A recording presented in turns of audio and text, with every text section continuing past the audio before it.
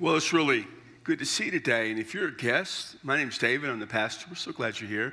You're always welcome to what we have going on. In just a few weeks, October 14th, 15th, 16th, we have a group. We're going to be taking a mission trip to Surprise, Arizona. That's right outside Phoenix, to a church plant we partner with called Asante Church. If you'd like to be a part of that, you can go online and get some information or just contact Joe Andrews. He was the squirrely-looking guy that was up a little while ago talking to you. Excuse me, Joe. So you do that. We're in a series entitled Saul of Tarsus.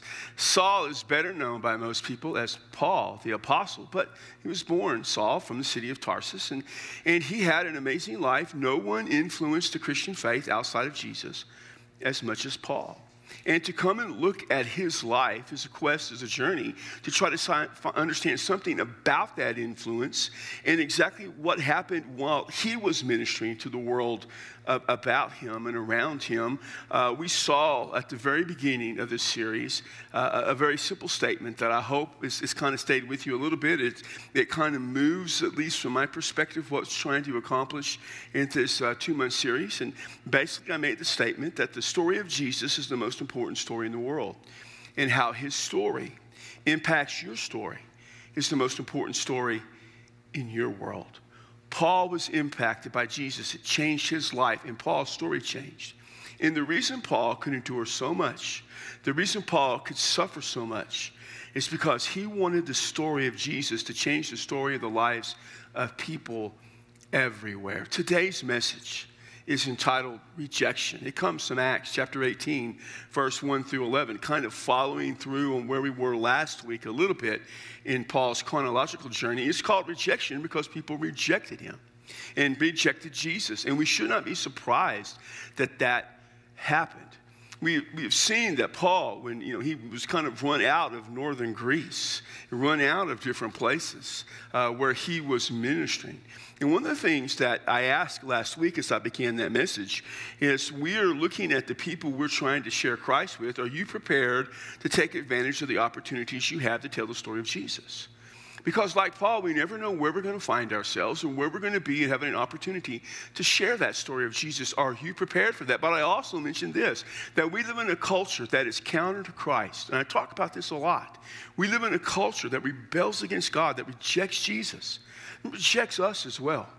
While we are to love the people of the culture, we cannot open our arms up and embrace the values and the practices and the desires of that culture. But we do have to encounter them on a daily basis in the love of Jesus. We have to engage them with the gospel, and we have to be willing to walk away. And with that walking away in mind, here's the thing that I want to share with you from this message today. And it's kind of a tough thing, but it's an important thing.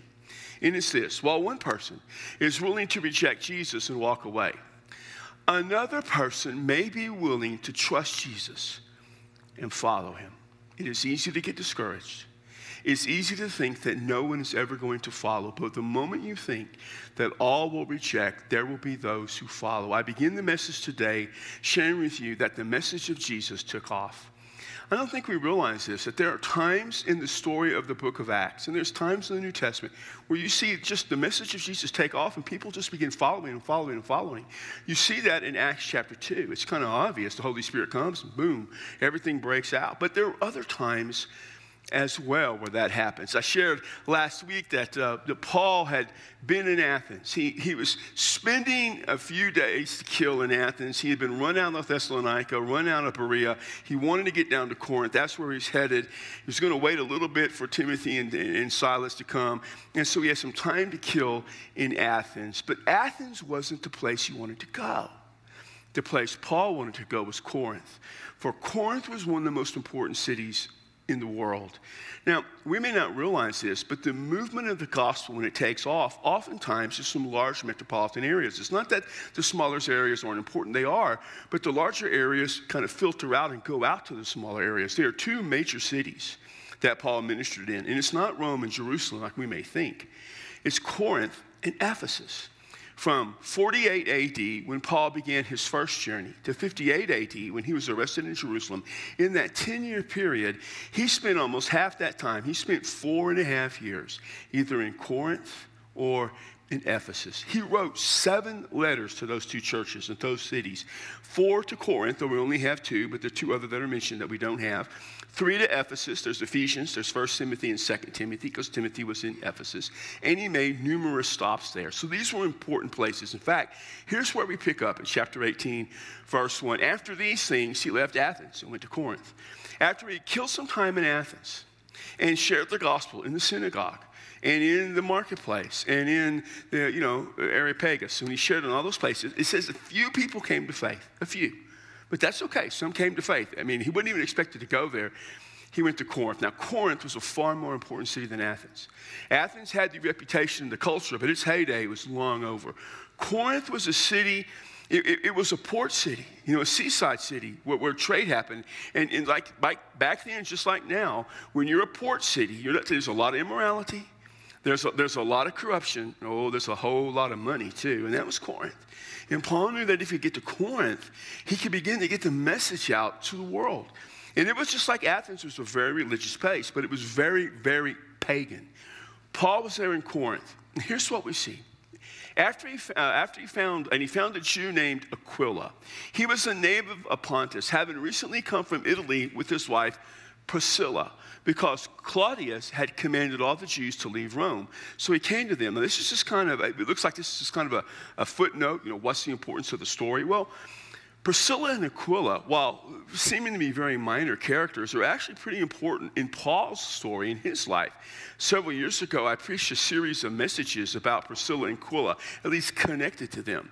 They appear at least about a half a dozen times, most of them, in Paul's story connected to Paul in his letters.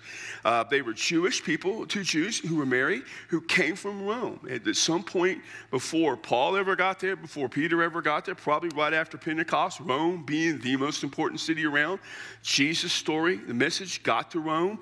People, Jews began to believe. They were too. Now, we know that in about 49 or 50 AD, the historian Suetonius tells us that the emperor Claudius expelled a lot of Jews. There was controversy over a guy named Christos.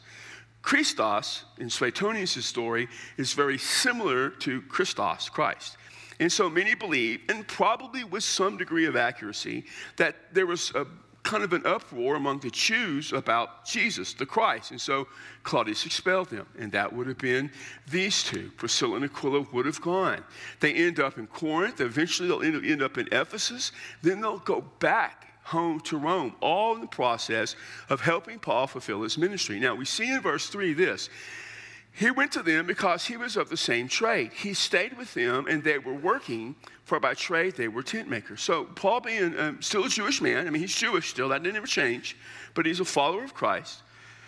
Paul had a trade. It was expected, even among rabbis and Pharisees, teachers, and his trade was the maker of tents. That would be working with leather, working with canvas to make these types of goods to sell. He was working with them, kind of providing for his needs. Verse 4 says this, and he was reasoning in the synagogue every Sabbath. Now, we saw last week in Athens, he would go to the synagogue. That's where he always went.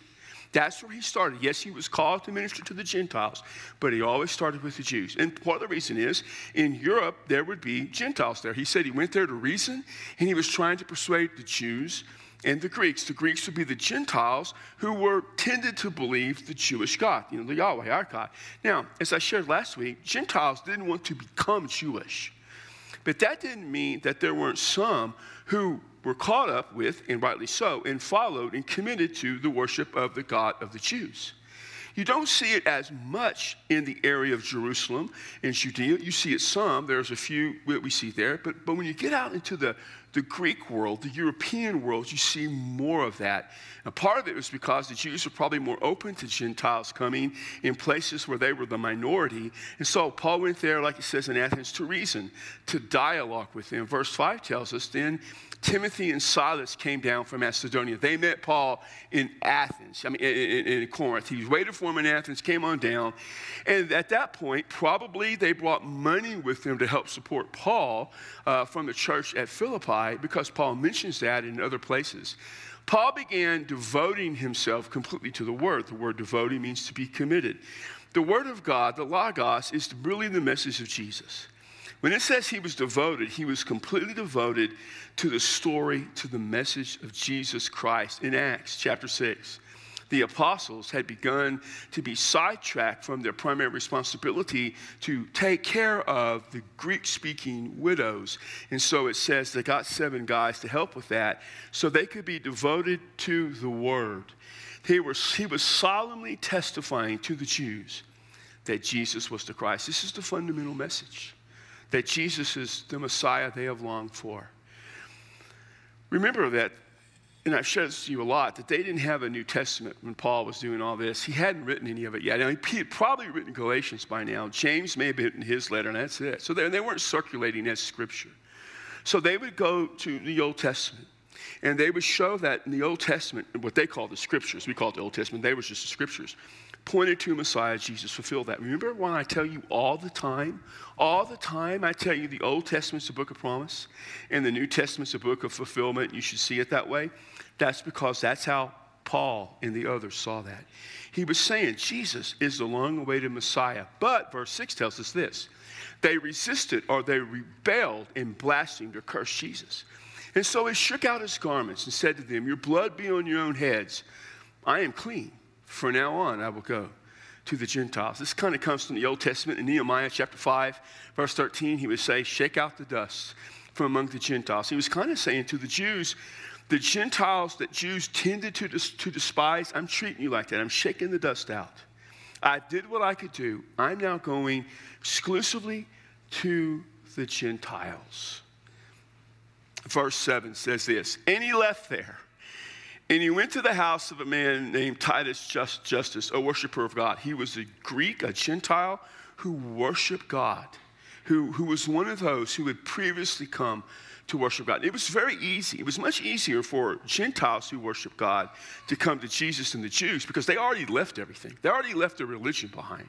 They already left. They were probably already had lost friends and family to follow God. So to come to Jesus was just an extension of that. He may have been a very prominent man. He may have been the man named Gaius that Paul writes in 1 Corinthians 1:14. Some think that, but he was probably pretty prominent. And get this, it's like Luke throws this in just like a little dig on the side. And his house was next to the synagogue. They kicked Paul out. We got rid of Paul. No more Paul. He ain't going to bother us. And Paul just moved next door. You know, it's like the in-laws you can't quite get rid of. He's next door now. You know, he just moved on. And so that's where he was. And so that's where he didn't do it for spite. I mean, this is just how it worked out. Verse 8, then another guy, Crispus. Now, let me just say, probably what you see in verse 8, 9, 10, 11 is not necessarily chronologically here. He's probably just a synopsis of some general things that Luke is establishing here. Crispus was the leader of the synagogue. The leader of the synagogue was not the pastor. He was the person who administered. He was the kind of the person who oversaw the whole thing, okay? He is mentioned in 1 Corinthians 1:14. He's being baptized by Paul. Crispus, who's the leader of the synagogue, notice this, believed in the Lord with all his household. He may have actually been originally one of the Jews that kind of asked Paul to leave. Paul goes next door, and the Jews are still hearing Paul. Somewhere along the process, he believes. The idea of believing is to have faith, to commit your life to. It's a very important word. He trusts Jesus completely, all right? And then his whole household comes to believe as well. But not only that, get this. And many of the Corinthians, when they heard, were believing and being baptized. Remember last week we talked about the Athenians, only a few believed. But in Corinth, many believed. The message of Jesus took off in Corinth. They were becoming believers. And after they believed, they were being baptized. The baptism followed the belief. And the baptism was the evidence to pointing to their salvation. Now, I just want to digress just for a second. There are some groups who believe that it's okay to baptize babies, infants. And part of it comes from here in Acts chapter 16. In Acts 16, a little bit earlier part of his journeys, there was a jailer there who was saved. And it says, and he was baptized in all his household. And what they say is household would have always included infants, which is true if there was an infant. But they're making two huge errors in their understanding of this. First, they're assuming that there were infants in the household. Gaius was not a young man. He was the head of the synagogue. He was going to be what's considered young. He was well past 80. No, I was kidding. He was past 30, 35. So he would not have had infants. They didn't have children. And some of y'all still got y'all are whatever age you're having infants young. They didn't do it back then. So there's probably no infants. And then the jailer, when you were the Roman jailer or the Philippian jailer, that was not an entry-level position. That was the old guys, the old soldiers. It was like the Walmart of its day. That's where old people went, kind of to hopefully if you're doing that, if so, then you prove my point. That's not the point. So that's where they went. So it says the other fatal mistake they make, and this is said the household believes. In Acts 16, they all believed. Here it says they believed. Regardless of the age, and the infants don't believe, they all believed. And so they were baptized in light of that. Verse 9 says this, and the Lord said to Paul in the night by a vision. Now, several times we see, especially on this journey, Paul having a vision. Peter, and also in Acts, you see it one time, having a vision of the Lord. So let me just explain something to you a little bit about this so we don't get too confused. One is they were always in a state of prayer. They were praying. They were seeking the Lord's place. Remember, they don't have the New Testament yet. Peter and Paul hadn't written it. So they weren't picking up the New Testament looking for guidance. And so what they would have, these visions, and the key thing about the vision is that it's God revealing himself. What it means when it says vision is God's revealing. Now, it says there a man appeared or an angel appeared. That's fine. I get that. I believe that. But the key thing is the vision. We don't have visions today, okay? I know people try to convince me they had a vision, and I'm just saying, don't buy it. I'm not saying you don't think you did, but I want to know several things. I want to know what you eat the night before. Is that part of it? I want to know, are you had these things before? I want to know more. But I'm just telling you, if it bothers you, fine. I don't buy it because that's not how God works normatively today. He works through the Holy Spirit and through prayer. And so through the New Testament, they didn't have it. So we had a vision. In the vision, it says, don't be afraid any longer, but go on speaking, which is a command, and don't be silent. Don't be silent. You got to go. Now remember, understand this. This is what's happened to Paul so far. In his first missionary journey, he got ran out of places all the time. In this journey, he got put in jail at Philippi. He got attacked by the Jews at Thessalonica. The Jews that attacked him at Thessalonica attacked him in Berea. He went to Athens, and they mocked him and made fun of him and ridiculed him. Everywhere he's gone, he's been rejected and run out. He's probably thinking, I'm glad I got to Corinth. It's great, but they're going to run me out too. And God says to him in his vision, you're going to stay a while. He says, I'm with you. No one's going to attack you nor to harm you. Why? For I have many people in this city. This is going to be where the message of Jesus takes off in Europe. It's this location. You understand this. It's not in Rome. It's not, later on in Ephesus and that part of the world, it's across the sea. Yeah. But here, this is going to be the hub. And here's what it says in verse 11. And he settled there a year and a half, teaching the word of God among them. He was there 18 months. Now think about it. When we think of the church of Corinth, normally, we think of all their problems, and I get it. Oh, that was a messed up church. I've heard that so much. I've said that. Boy, that was a really messed up church. You know why they had so many problems? Because they had so many people. Every time you add a person to the church, you add 5 or 6 more problems. You know that, right? It's just exponential. And the larger the church, the more the problems. Trust me, I know. But do you understand that in the midst of rejection by the Jews, rejection everywhere Paul went, everywhere he went. And here, the message of Jesus takes off. It's always possible for the message of Jesus to take off, even in the middle of you being rejected. When you share the word of Jesus, the story of Jesus with people you care about, they may reject it, and they may reject it multiple times, but at some point along the way, it is possible for the message of Jesus to take off. Just like it did in Corinth. But I need to share with you, though, hard realities that we have to understand. This past week, I saw something. Keith Baldridge, he's the pastor of a church plant in the Denver area that we partner with, done a phenomenal job. He shared something somebody else said, and he credited the guy who said it. I don't remember who it was that said it, and I'm usually paraphrasing this, but here's kind of what he said. The guy said something along the effect of, people who come to our churches from the culture, people who are lost, not followers who come to our church, they don't come to our church so they can get life hacks. I just recently understood what a life hack was. Where I come from, my generation, when you hack something, it's not the same as what you mean. Okay, you understand that? So they don't come for life hacks, and they don't come to be entertained. They expect you to tell them about Jesus, and they expect you to tell them from the Bible. You know, we have a culture that is counter to Christ. It is. But when they encounter you and I, if you're a follower of Jesus, and you and I are entering into their world, we need to tell them about Jesus. And we need to tell them his story as we understand it in Matthew, Mark, Luke, and John, and the other places in the New Testament. Listen, it's a hard thing, a reality. And here's something that I need to share with you, and this is true. When you do that, and some of you have experienced this already, the hard reality is, for even here, some of you will reject Jesus. You know that, right? Some of you even will reject Christ. We have people in all 4 services who need Christ. I know this every week. And every week I walk out knowing there are people who need to hear Jesus, who need to follow Jesus, who come to Jesus, who reject Jesus. It's a hard reality. That people are not going to follow Christ. We saw way back early in this year when I went to the Gospel of Mark.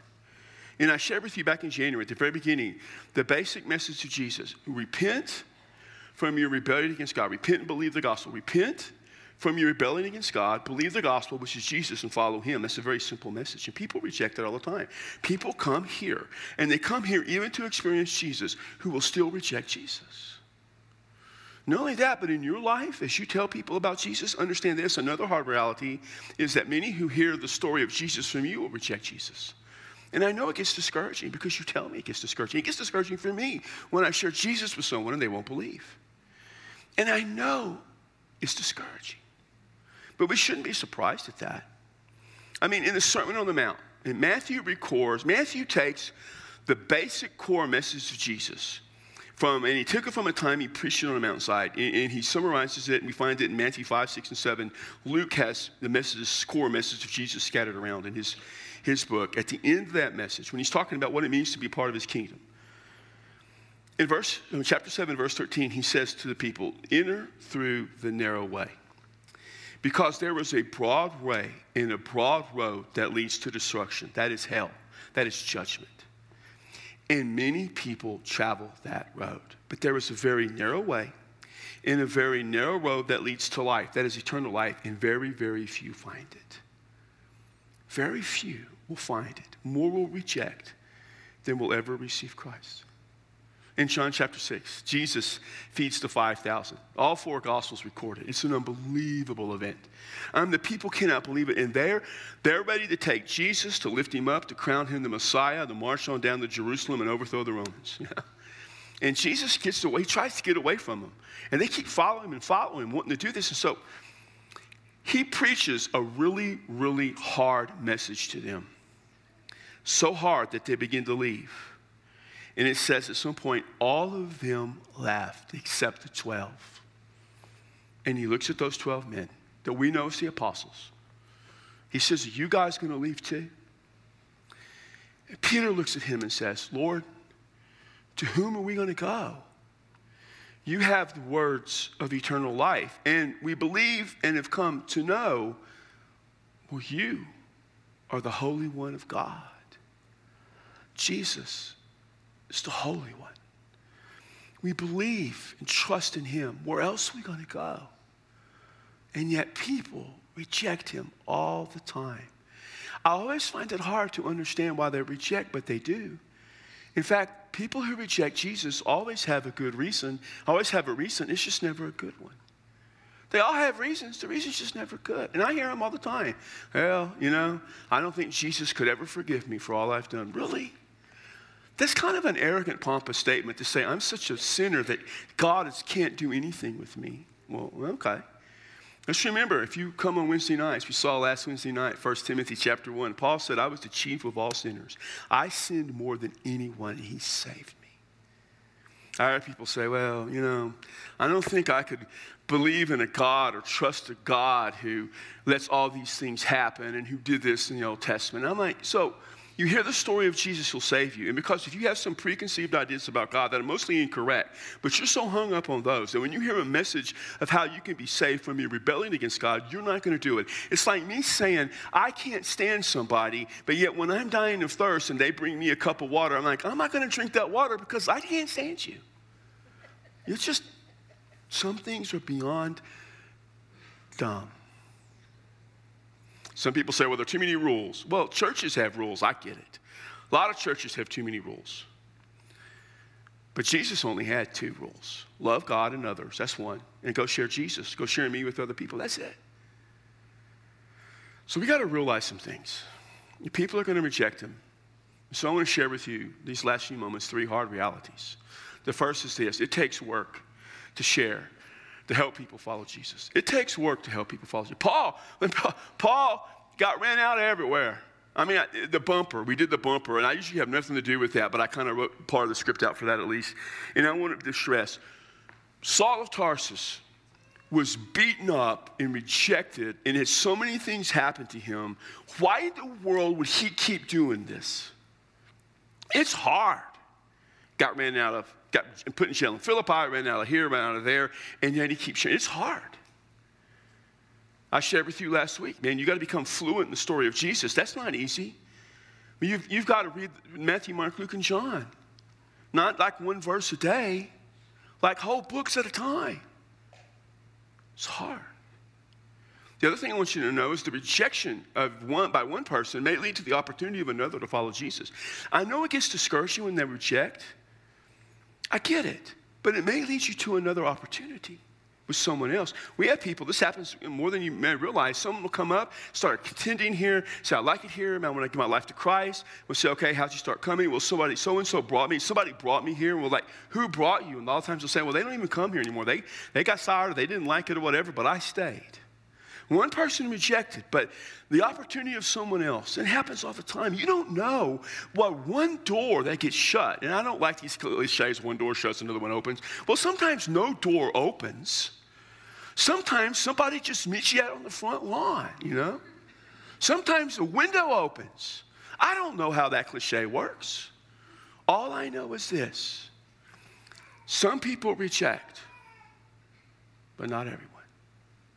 The third hard reality is this. The price you pay to share the story of Jesus is always worth it. You don't think it was worth it for Paul? He is in glory now. You don't think? Paul had no idea he was going to be the most influential Christian that ever lived. None. He was rejected. They rejected Paul. You ever hear preachers say, oh, listen, when they refuse Jesus, they're not rejecting you. They're rejecting Jesus. Well, that's dumb. They're rejecting you. Trust me, they are rejecting you because you're telling your story of how Jesus changed your life. He is your Lord. When they reject him, they're rejecting you, and it hurts. And it's a struggle. But then the one person comes, and it's always worth it. Last year on Epic Sunday, which is coming up in a few weeks, we were outside doing that baptism. Phenomenal event. And I sat next to Debbie.